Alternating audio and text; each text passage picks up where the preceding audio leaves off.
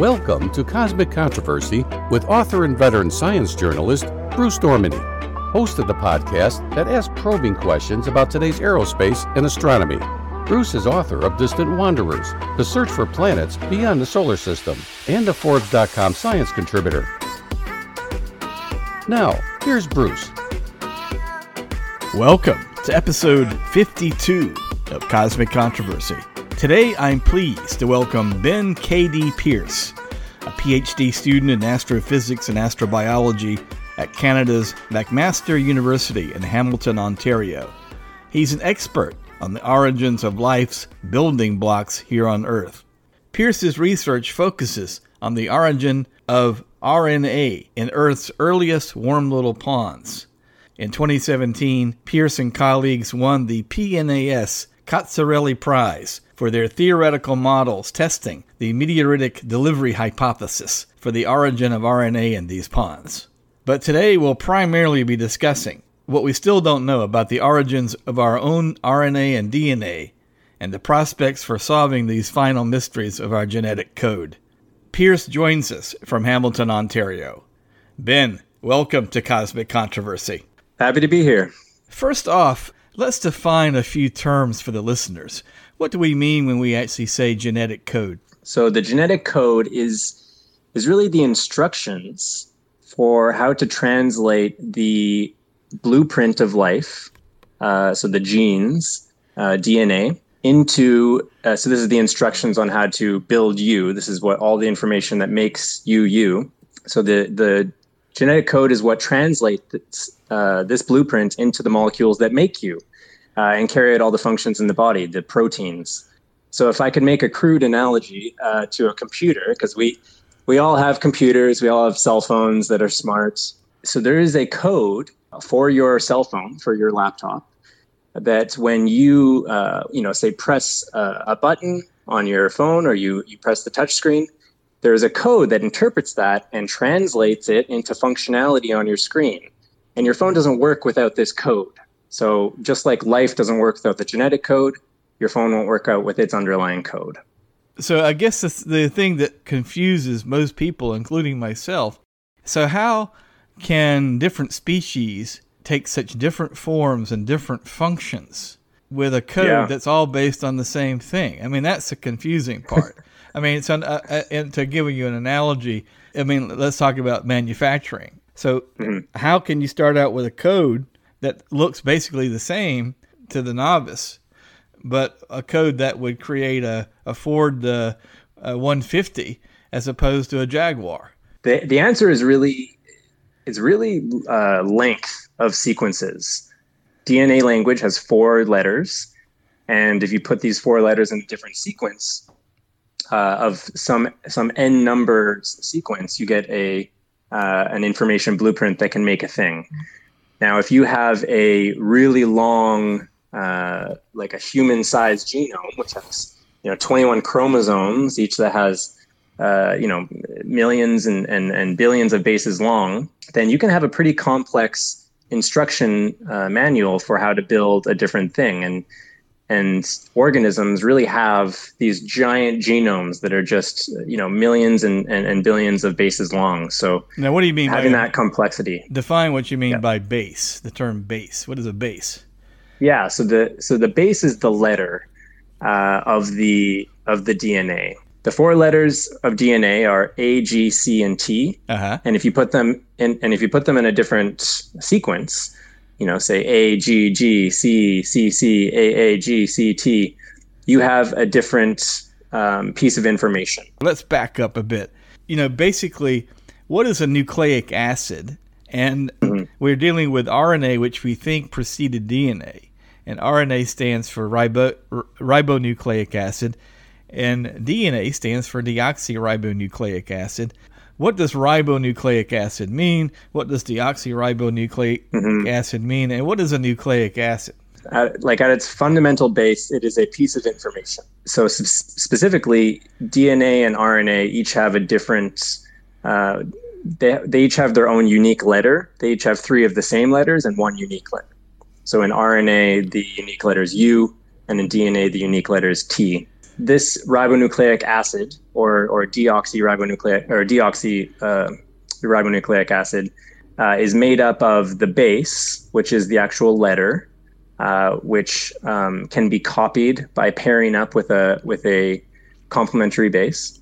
And then it has the backbone, which makes up the kind of the strand, the thing that sticks to the base so that it's in place.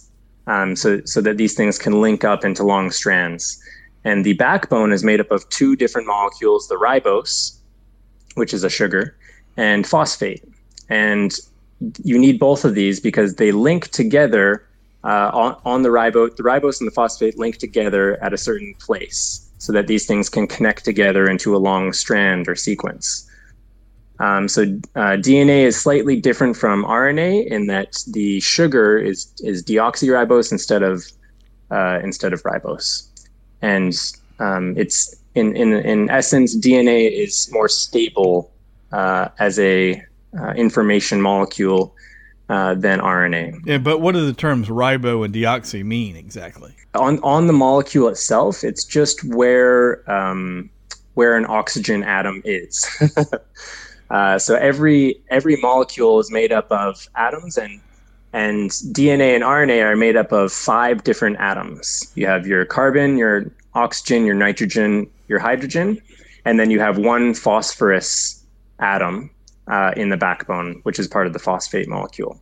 So your ribose is only made up of carbon, oxygen, hydrogen, nitrogen, and it's has a different position for an oxygen molecule than the deoxy.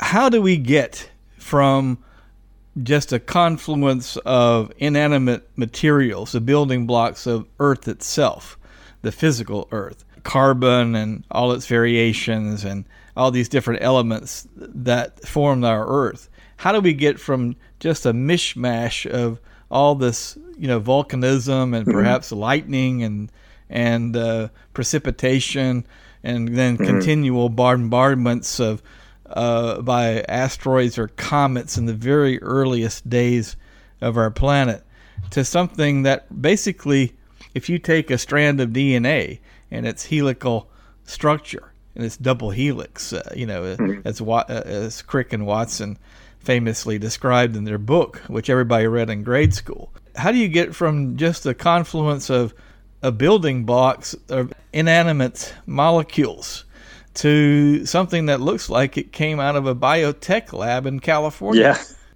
Yeah, it's a lot of processing. The one thing to latch onto is that it's not a random amount of each substance. So when you look at the elemental abundances in the universe, the ones that make up life are actually the most abundant. Hydrogen, oxygen, carbon, these things, nitrogen, these things are the most abundant elements in the cosmos. So when a planet is forming in a protoplanetary disk around a young sun, these are the species that are making up most of the surfaces of these terrestrial planets. There's different phases a terrestrial planet goes through when it's being made.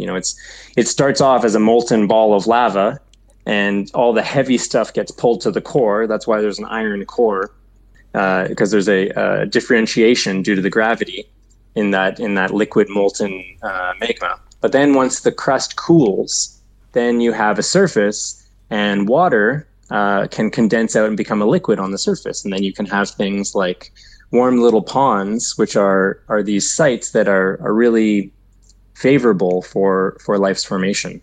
So give us an overview of the building of the structure and the makeup in terms of molecular makeup or amino acid makeup of both RNA and DNA. RNA and DNA are made up of building blocks called nucleotides, and this nucleotide has 3 components. It has the nucleobase, which is the letter, which is the kind of distinct part of each of these building blocks.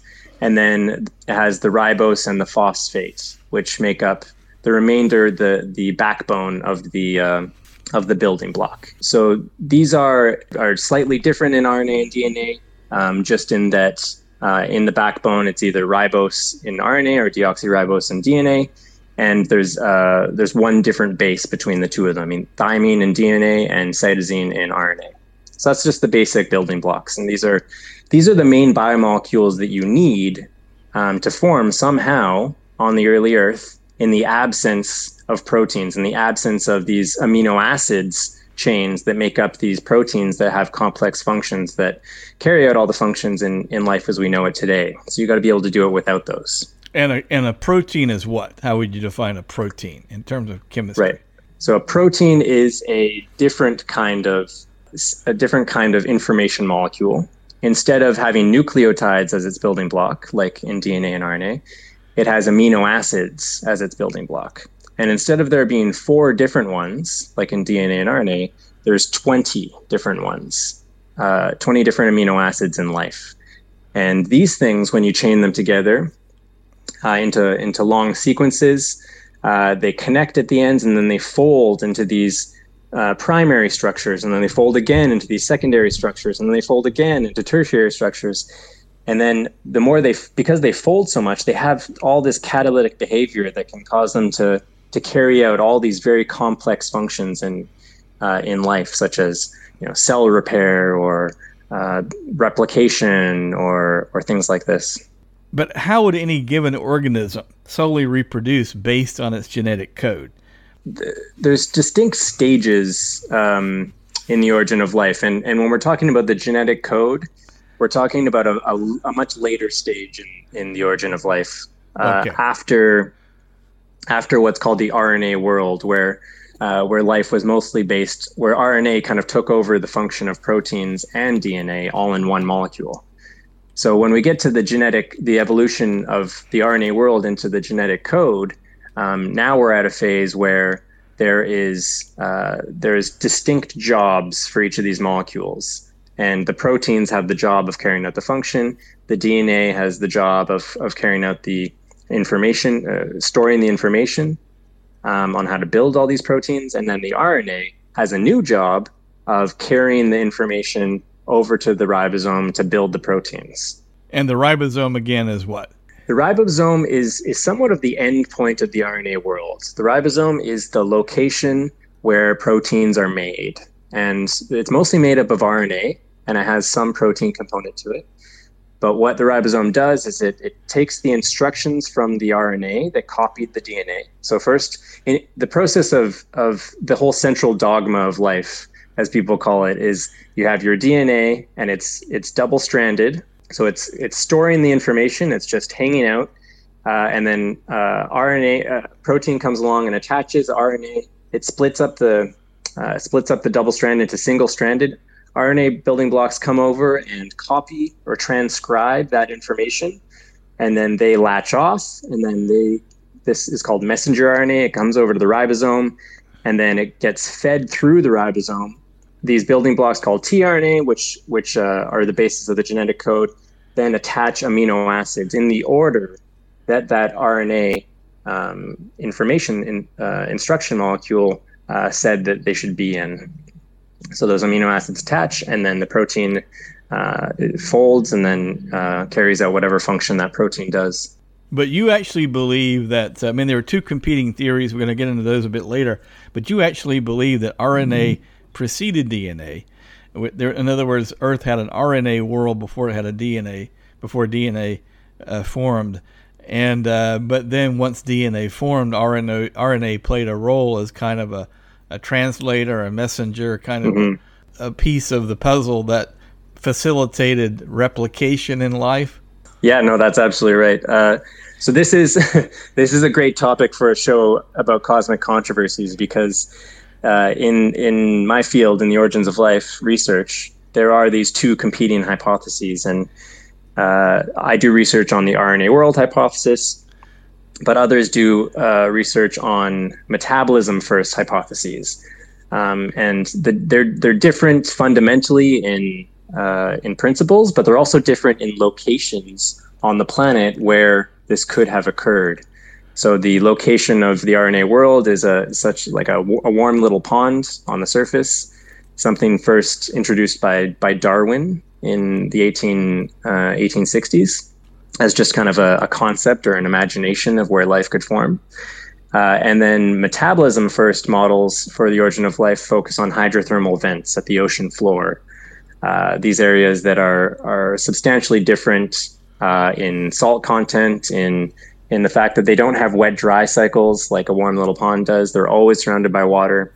And then they have these volcanic chambers below that spew out CO2. And then there's a bunch of clays at the base that have interesting behaviors, some which make hydrogen gas. So you could have these different molecules for potentially making a metabolism. The reason why we do research on the RNA world hypothesis is because there's a lot fewer and smaller barriers in our understanding of how life could emerge in a warm little pond. In what's called an information first model, like the RNA world, you just need the building blocks of RNA to be present in the pond, and then dozens of experiments have shown how you can polymerize them, how you can chain them together to make long strands of RNA. And then other experiments have shown that when these RNA molecules fold on each other and become catalytic, which is just if they're long enough, then they become catalytic. Now, what do you mean by the term catalytic? We know what a catalytic converter is in our car. Yeah, catalytic in biology essentially means like it makes some process occur faster. So the most important one at this stage is replication or reproduction.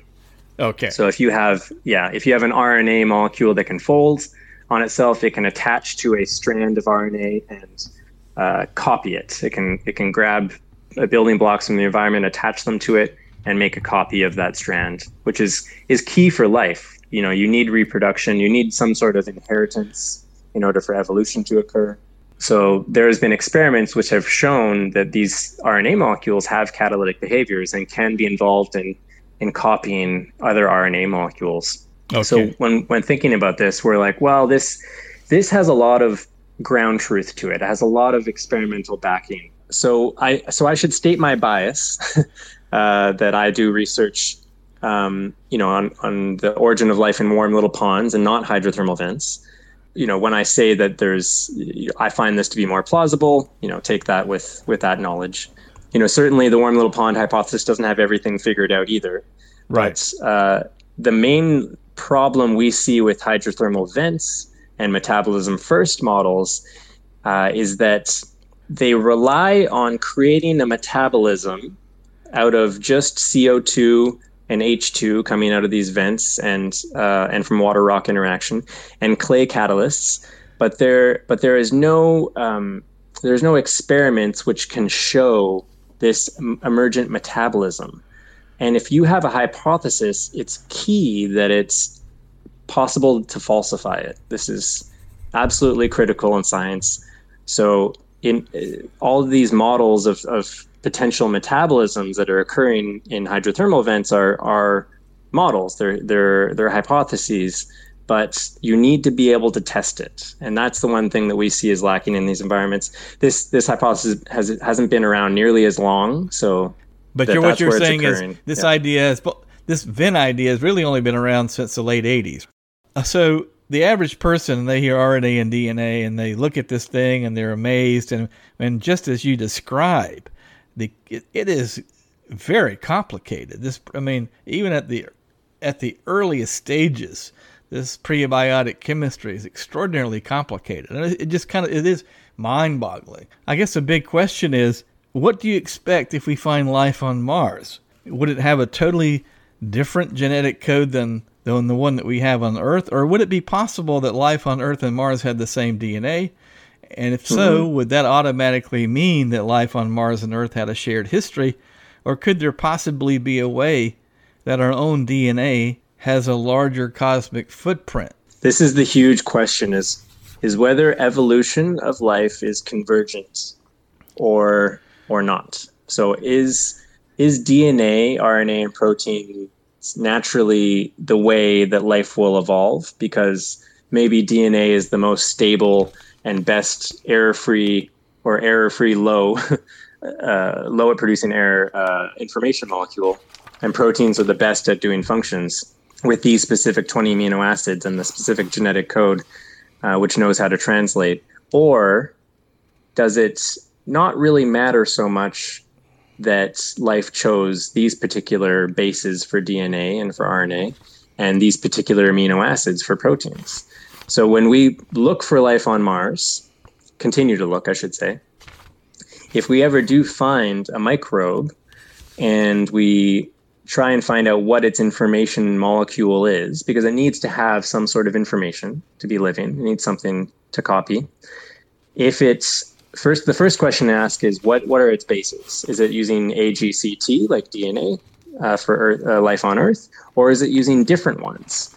And it's very possible that it could be using different ones. For instance, there's a virus on Earth today that instead of A, it uses a different base that we call Z.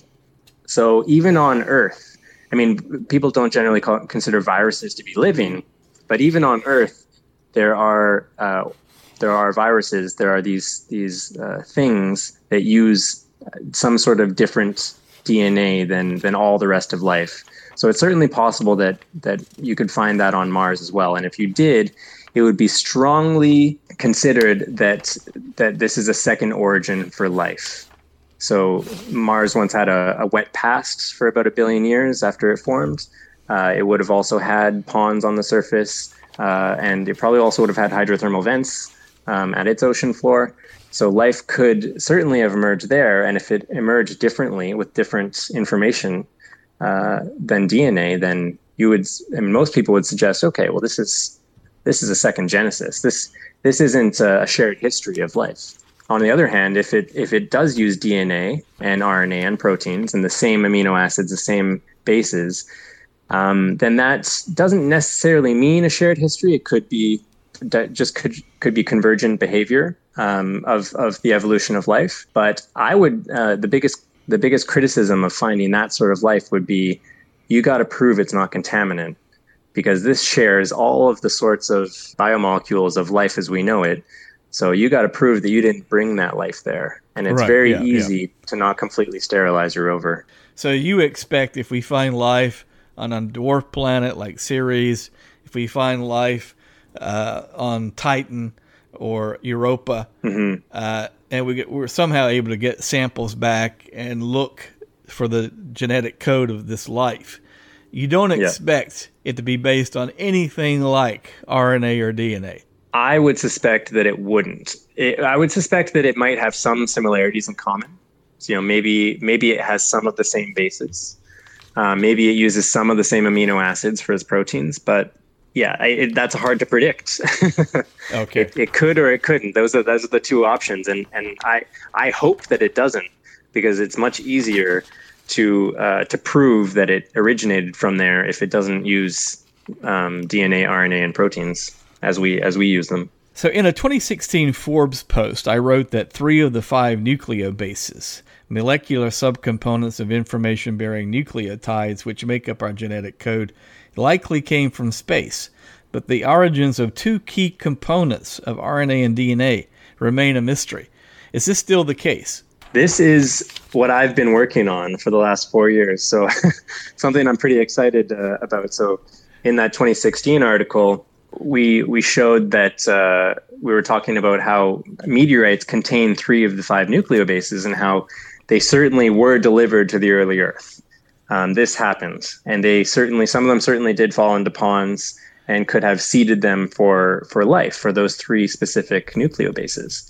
But there were 2 missing, so this was a big question mark, a big puzzle. Since then, I've switched gears in my research to doing atmospheric models in order to determine if the early Earth was biogenic, which is to say that the early Earth could have produced its own biomolecules and didn't need to have them delivered, for example, by meteorites. And we've been working on this for the last 4 years, and we have some preliminary results now, which are strongly suggestive that there was a phase during the Hadean eon, after the Earth first became habitable, when the early Earth was biogenic and could have made not just the 3 nucleobases present in meteorites, but all 5 present in DNA and RNA. The Hadean, the first point when the Earth could have been habitable, was about 4.5 billion years ago. Good gosh. So during the Well, I know. The solar system is only, 4.56 at most billion? So you're saying that within 50 million years of our solar nebula forming into a nascent, really, really primitive solar system, our Earth formed probably within 20 million years of that. Yeah, it wasn't habitable at that point, mind you. And there is the moon forming impact, which occurred shortly after it formed, right, which would have reset the clock as well. But by 4.5 billion years ago, at the earliest, and there are error bars on this, obviously. Mm-hmm. By 4.5 at the earliest, the Earth could have been habitable. And within the first couple 100 million years, there was a phase where the atmosphere was favorable for producing the main precursor to all of these biomolecules, which is hydrogen cyanide. You told me that there's no compelling evidence as of yet for forming cytosine in situ on the nascent Earth. So there are several different nucleobases that are needed for these nucleic acids, and one of them that seems to be missing is cytosine. So how did the first strands of RNA and hence the first life on Earth obtain this missing cytosine? So cytosine is one of the letters in both RNA and DNA. The problem with cytosine, and the reason why it's not present in meteorites, is that it is very unstable in liquid water. And I say very unstable, but really it'll survive for human lifetimes, but it won't survive for geological lifetimes and the lifetimes in which these meteorite parent bodies are warm and have liquid water interiors. So the way that we now, our current research is showing, the way that we could get them on the early Earth in a biogenic atmosphere is from hydrogen cyanide forming in the atmosphere, raining out. So it's water soluble, hydrogen cyanide. It'll dissolve in water. It'll rain down into warm little ponds, and then we'll undergo aqueous chemistry or liquid water chemistry to form cytosine. And what is first of all, what is hydrogen cyanide? Because cyanide we know is extraordinarily poisonous. Yeah. It's a deadly gas. Ironic. What irony! Something that is so deadly to us as humans helped form the basis of life here on Earth. Wow. It's weird, but hydrogen cyanide is so reactive in water and so good at producing all sorts of different biomolecules. It requires radiation as well. So you need to radiate your hydrogen cyanide solution with UV light because another key building block you need is formaldehyde, which is also something not super great for life. And these two things together in liquid water can make all 5 of the nucleobases in DNA and RNA. And what about the missing thymine? Is it a reasonable guess that thymine was incorporated into DNA much later during the emergence of the genetic code? So that's no longer, with a biogenic world, it's no longer necessary that thymine came later because it could be produced just the same as the other 4 nucleobases. Okay. It would have been present at the same time. It wouldn't be necessary for RNA, but there are models out there where RNA and DNA could have formed at the same time and potentially helped each other out in some processes. The main one is that RNA is quite sticky. So when it's trying to replicate an RNA strand, it doesn't want to separate after it's done. But if you had some DNA in there, then it would be easier to separate. And DNA itself is strand-like. I mean, you can isolate it, and it's kind of the sticky strand-like strings of goo almost, isn't it? Salty, a little bit salty? Mm-hmm. Yeah. I've seen experiments on Bill Nye where they do that with strawberries. Okay. So your big news then is in 4 years' time, or 5 years' time. I don't remember exactly when that article was published on Forbes, but in 4 years' time, you've gone from missing 2 potential nucleobases where you couldn't figure out where 2 of these nucleobases potentially came from, and now you've solved that mystery. Yeah, we think we at least have now a plausible model for where they came from. Yeah, and because And they're so not present in meteorites, I am, I'm somewhat leaning more to the idea that the early Earth was biogenic and life formed in this hydrogen cyanide rich atmosphere. And so you think that both cytosine and the missing thymine came from this hydrogen cyanide rich atmosphere. Originally, yeah. After it rains down into the ponds. So you write that in a recent paper that RNA molecules are made up of sequences of 4 different nucleotides, the latter of which can be formed through a reaction of a nucleobase with a ribose and reduced phosphorus source. So why is phosphorus so important to all this? Phosphorus makes up part of the backbone of the DNA and the RNA.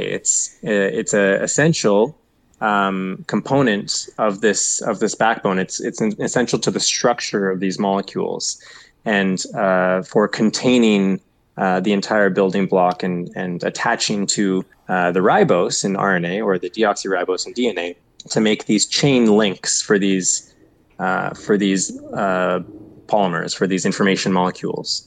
And you write that early Earth's atmosphere was likely dominated by carbon dioxide, nitrogen, sulfur dioxide, and water. One idea is that nucleobases were delivered by interplanetary dust particles and meteorites. Do you still hang on to that idea? Or are you more confident that this all formed in situ in atmospheric processes on early Earth?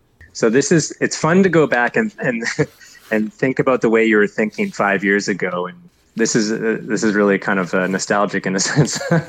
So yes, the atmospheric composition, as we thought, and it's still the case, at some point in time was mostly CO2.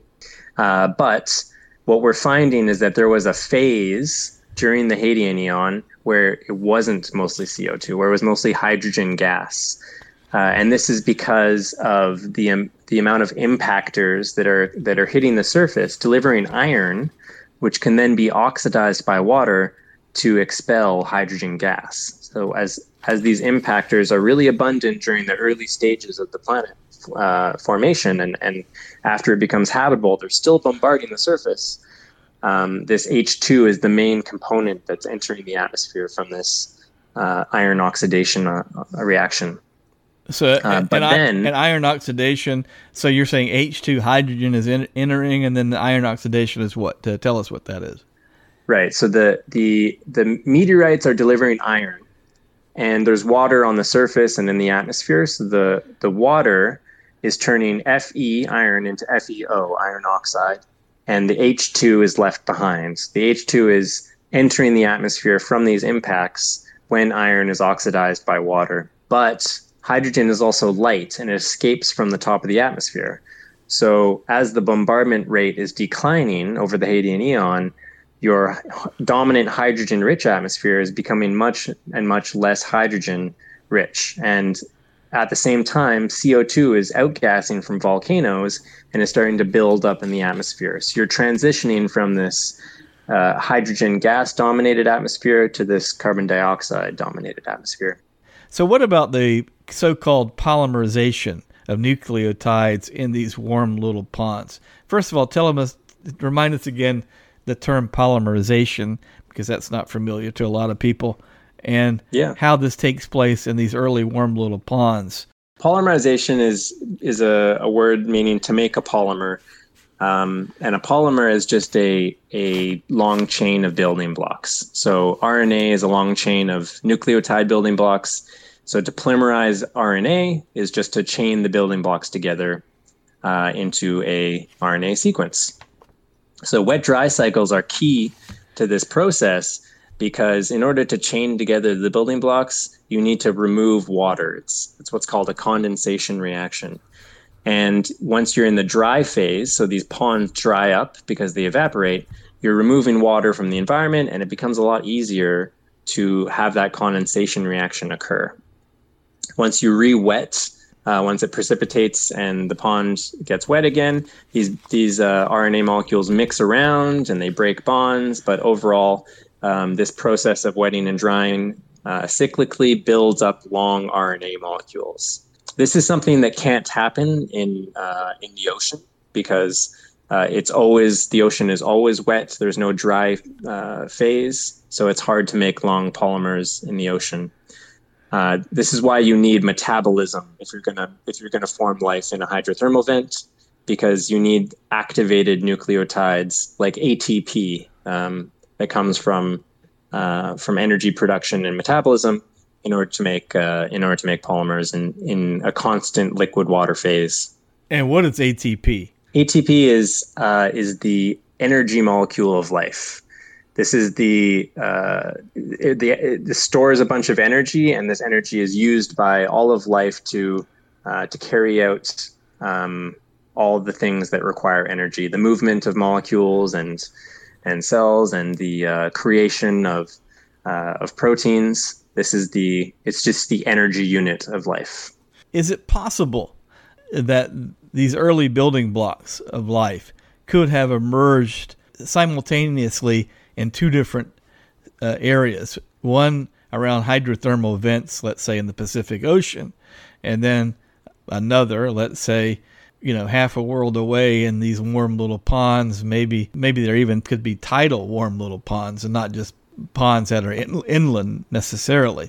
I suppose you could, but in order for both environments to be considered as sites for the origin of life, both groups in these competing hypotheses have a lot of work to do to prove that their environment can emerge life. So there's a lot of gaps in knowledge for both hypotheses that need to be filled. And what's more likely to happen is one of the hypotheses will have some falsifiable gap, and it will be falsified, and most people will then move on to the other hypothesis for their research for the origins of life. So prior to COVID, when you would go to conferences, international conferences, even on the origin of life, and you would come across these people who advocated the building blocks of life forming around these undersea vents, and they knew that you were an early warm little ponds guy. Did you have to take it outside, or were you able to have a coffee with them? We embrace it, actually. So at conferences, we actually have whole sessions that are dedicated to debating ponds versus vents. Is that right? For instance, yeah. The main conference in the field is Astrobiology Science Conference, and there would be a morning session where everyone would present research on ponds, and an afternoon session, everyone would present research on vents, and then there would be a panel discussion where we would debate the different sides. Well, and we also invite people from the competing hypothesis to speak at our institution, so we can engage in discourse over it. And because the worst thing you can do in science is just only read articles about your hypothesis and then just become this echo chamber where all your research is supporting your colleagues' research. We need to be challenged, and this is a positive thing for this field, is to have these competing hypotheses face off against each other. Let me throw something in the mix here. In 2009, I wrote an article that appeared in Scientific American, and in it I write that both DNA and RNA almost certainly were selected and evolved from a large, diverse group of protonucleic acid molecules. But for DNA to RNA to evolve from this group, first they had to be able to replicate, and that involved organizing and copying via cyclic assembly and dissociation. And a lot of this sort of cyclic assembly and dissociation is thought to have come by one proponent through the action of getting rid of water and concentrating it in solutions. So one idea is that fast tidal cycling caused by the influence of our moon enabled the formation of precursor nucleic acids. Yeah, this is a sort of a hybrid model of warm little ponds, and the ocean. So it's the idea that you have your wet-dry cycles, but instead of it being in an evaporating pond, it's because you have tides rolling in and out, forming these tide pools which get re-wet by the ocean, and then dry up from this water kind of entering the water column below. This is not a model that's really talked about a lot anymore, I would say, but it's not. The main issue is that you have your ocean as your reservoir. So anytime the ocean comes in and delivers molecules, it's a really dilute source. So they're not necessarily a way to concentrate that if you have your ocean as your reservoir. It's much easier to imagine if a pond is your reservoir and you have your atmosphere raining down precursors, that when it concentrates, that it can have more concentrated solutions than from an ocean. But it's one model. It's plausible. It's possible, but it's not really researched a whole lot right now. I would say I don't hear a lot about it at conferences. I don't have a lot of problems with it. I think it's a perfectly reasonable model that deserves more research and more exploration. One issue with saline environments is that it's hard to form the cell wall, the spherical compartments within which your genetic information needs to be encapsulated. So we call this vesicles, and experiments show that this doesn't really work as well in salt solution. So a freshwater pond might be more reasonable than a salty tide pool for forming protocells. That'd be one consideration that I would have before going into researching this the tide pool model. But with that said, it does have wet dry cycles, so it has that going for it. That's really good for polymerization and forming these nucleic acids. So there's some pros and cons to think about there. Well, if you're going to take this model and base your idea of the evolution of RNA and DNA solely on this model, there is one caveat, and it kind of invokes the rare Earth hypothesis, and that is, without the moon, we may not have had this fast early tidal cycling, which would have promoted this kind of wet and dry cycle to assemble these nucleotides. Our moon may have inadvertently given us a leg up on life if this tidal cycling idea proves to be correct. Yeah, that as well as the fact that the moon stabilizes our climate. Absolutely, yeah. And that is just a spin axis for the lay people. The spin axis of how the moon stabilizes Earth's spin axis so that it doesn't vary and cause abrupt changes in climate. Yeah, you're right. What you really need to do is have temperature in the range where liquid water can exist for long enough for life to form, which is a big question mark. The closer you are to 65, 70 degrees Celsius, the better, but it could certainly range, and that wouldn't be too big of an issue. If the pond froze over, then things would just freeze and progress would stop for as long as until it thawed again. Did you mean 65 degrees Celsius? Yeah. That's really great for the origin of life scenarios, because chemistry is a lot more efficient at 65 degrees Celsius. And I don't have a calculator with me, but that's well over 110 degrees Fahrenheit. Yeah. Good gosh. So could life be based on DNA that use different elements? Absolutely. It's possible. I shouldn't say absolutely, because there's no compelling evidence to suggest that DNA exists without the same elements. But it's certainly possible. So this brings us to more controversy. It's a Felisa Wolf-Simon controversy, according to Wikipedia, which I love them. Don't write letters. Yeah. But in 2010, Wolf-Simon led a team that discovered GFAJ-1, an extremophile bacterium in Mono Lake, California, which is essentially Death Valley, if I'm not incorrect, that she and colleagues claimed was capable of substituting arsenic for a small percentage of its phosphorus to sustain its growth. And then a subsequent article in the journal Science entitled "A Bacterium That Can Grow by Using Arsenic Instead of Phosphorus" appeared in the June 3rd, 2011 print version of the journal Science. But subsequently, another group found no detectable arsenic in the DNA of the bacterium.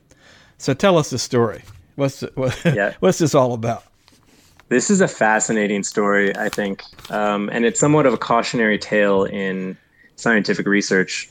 So the researcher, Felicia Wolf-Simon, had a hypothesis, which was, what if there is an organism which could replace the phosphorus element with arsenic in the backbone of its DNA?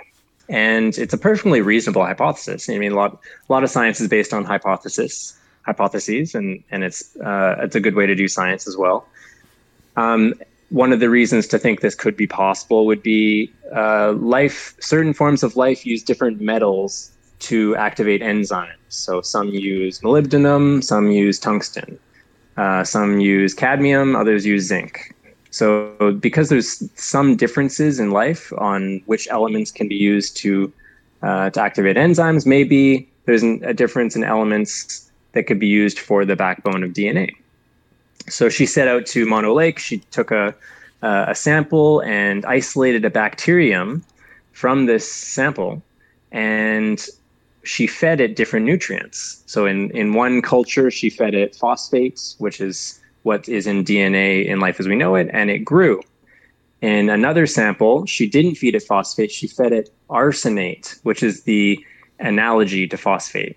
Phosphate's PO4 3-, arsenate is ASO4 3-. So it's a similar molecule, just replaced the phosphorus with arsenic.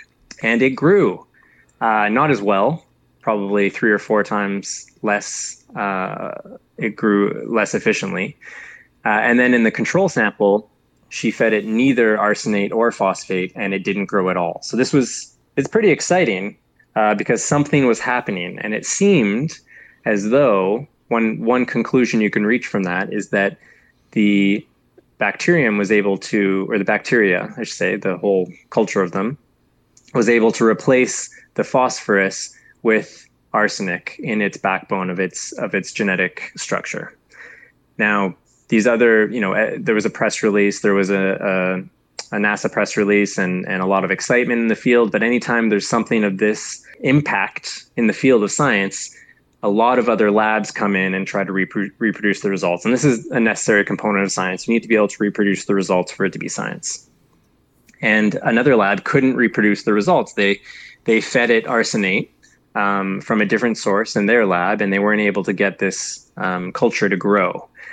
And since then, what's been found out is that arsenate actually was providing a source of phosphate for that original culture to grow. And how it was doing it is it was breaking down the ribosome of the dead bacteria, which, as I mentioned earlier in this episode, the ribosome is made up mostly of RNA, and RNA's backbone has phosphate in it. So it was providing a source of phosphate from the dead bacteria in the culture so that it could grow. So her science was really proving that phosphate was necessary for this bacteria to grow, and that it wasn't using arsenic as a replacement.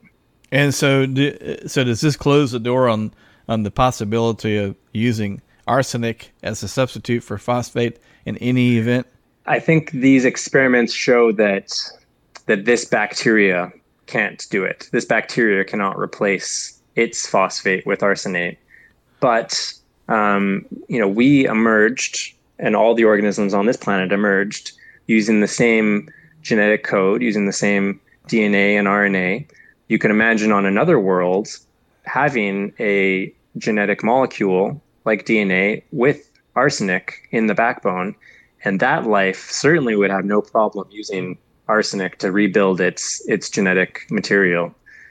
So it's just not possible as far as we know on Earth with Earth-based life, but there's nothing to stop life on an exoplanet from using arsenic. Okay, so we ruled out arsenic, but let's say, and which is a deadly poison, by the way. That's another deadly poison. But anyway, so if you were going to take bets, if you were out drinking with your buddies and you were saying, what element, give me one, what element could we replace such and such? What would be another contender aside from arsenic?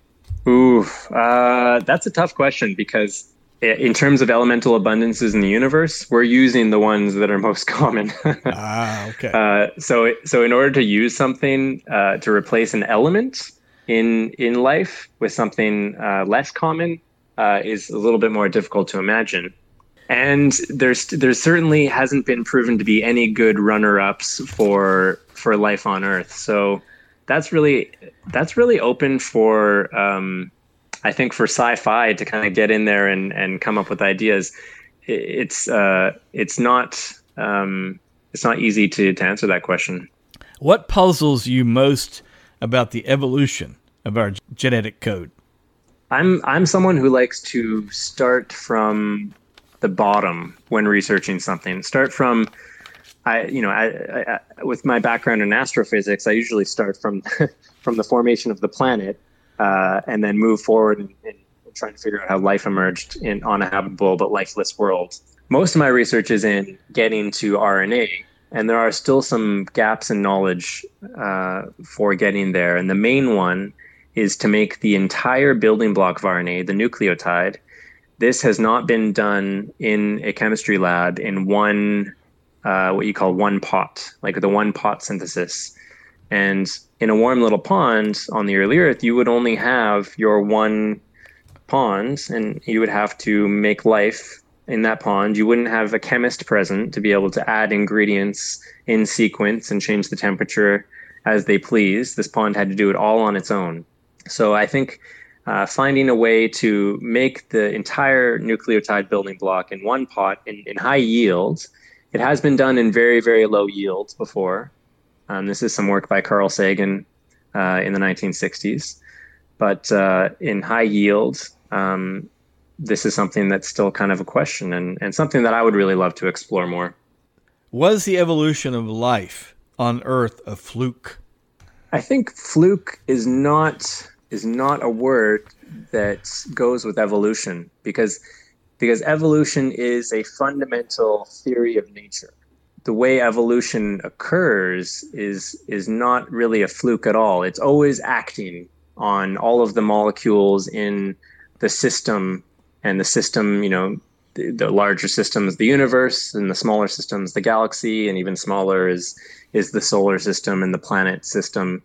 And evolution is acting on all of these different environments in different ways. And once you get down to the system of a planet and the system of a pond, the evolutionary processes can be a lot more complicated at building up more complex molecules. So I would say, and I'm hopeful that life is prevalent throughout the cosmos because evolution is working at all levels, at all scales, and is always present.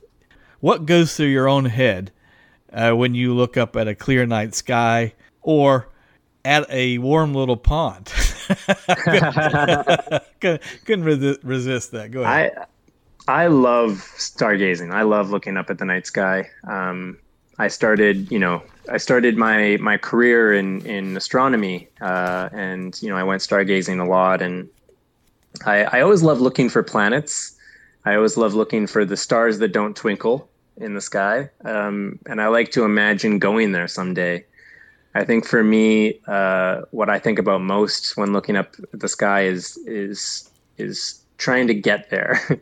I really would love to travel up to space someday, and it's seeming like with all these commercial companies offering tickets that it's going to be more and more possible as time goes on. But yeah, that's what I think about most is going to space and being amongst the other planets and amongst the stars. So Ben, as you noted to me earlier, this coming fall, you will be beginning a research stint as a Banting postdoctoral fellow at Johns Hopkins University in Maryland. But in the meanwhile, do you have a way that listeners can contact you on social media or via email if they want to comment or learn more? Yeah, my social media is on Twitter my handle is astrobio_Ben. And I post a lot of my research there and a lot about my path through academia. And when I go to Johns Hopkins in September, I'm going to be doing experiments to try and prove some of the models, the theoretical models that we've been running. So I'll certainly be posting about the experiments I'm running and the results when the papers get published. So feel free to follow me there if you're interested in origins of life research. And I also have a website, which is benkdpearce.com, Pearce. And that's where I kind of post all of my publications. And, anytime I do something with the media or all the things that I get up to are in my news tab on that. So, feel free to check those out if you're interested.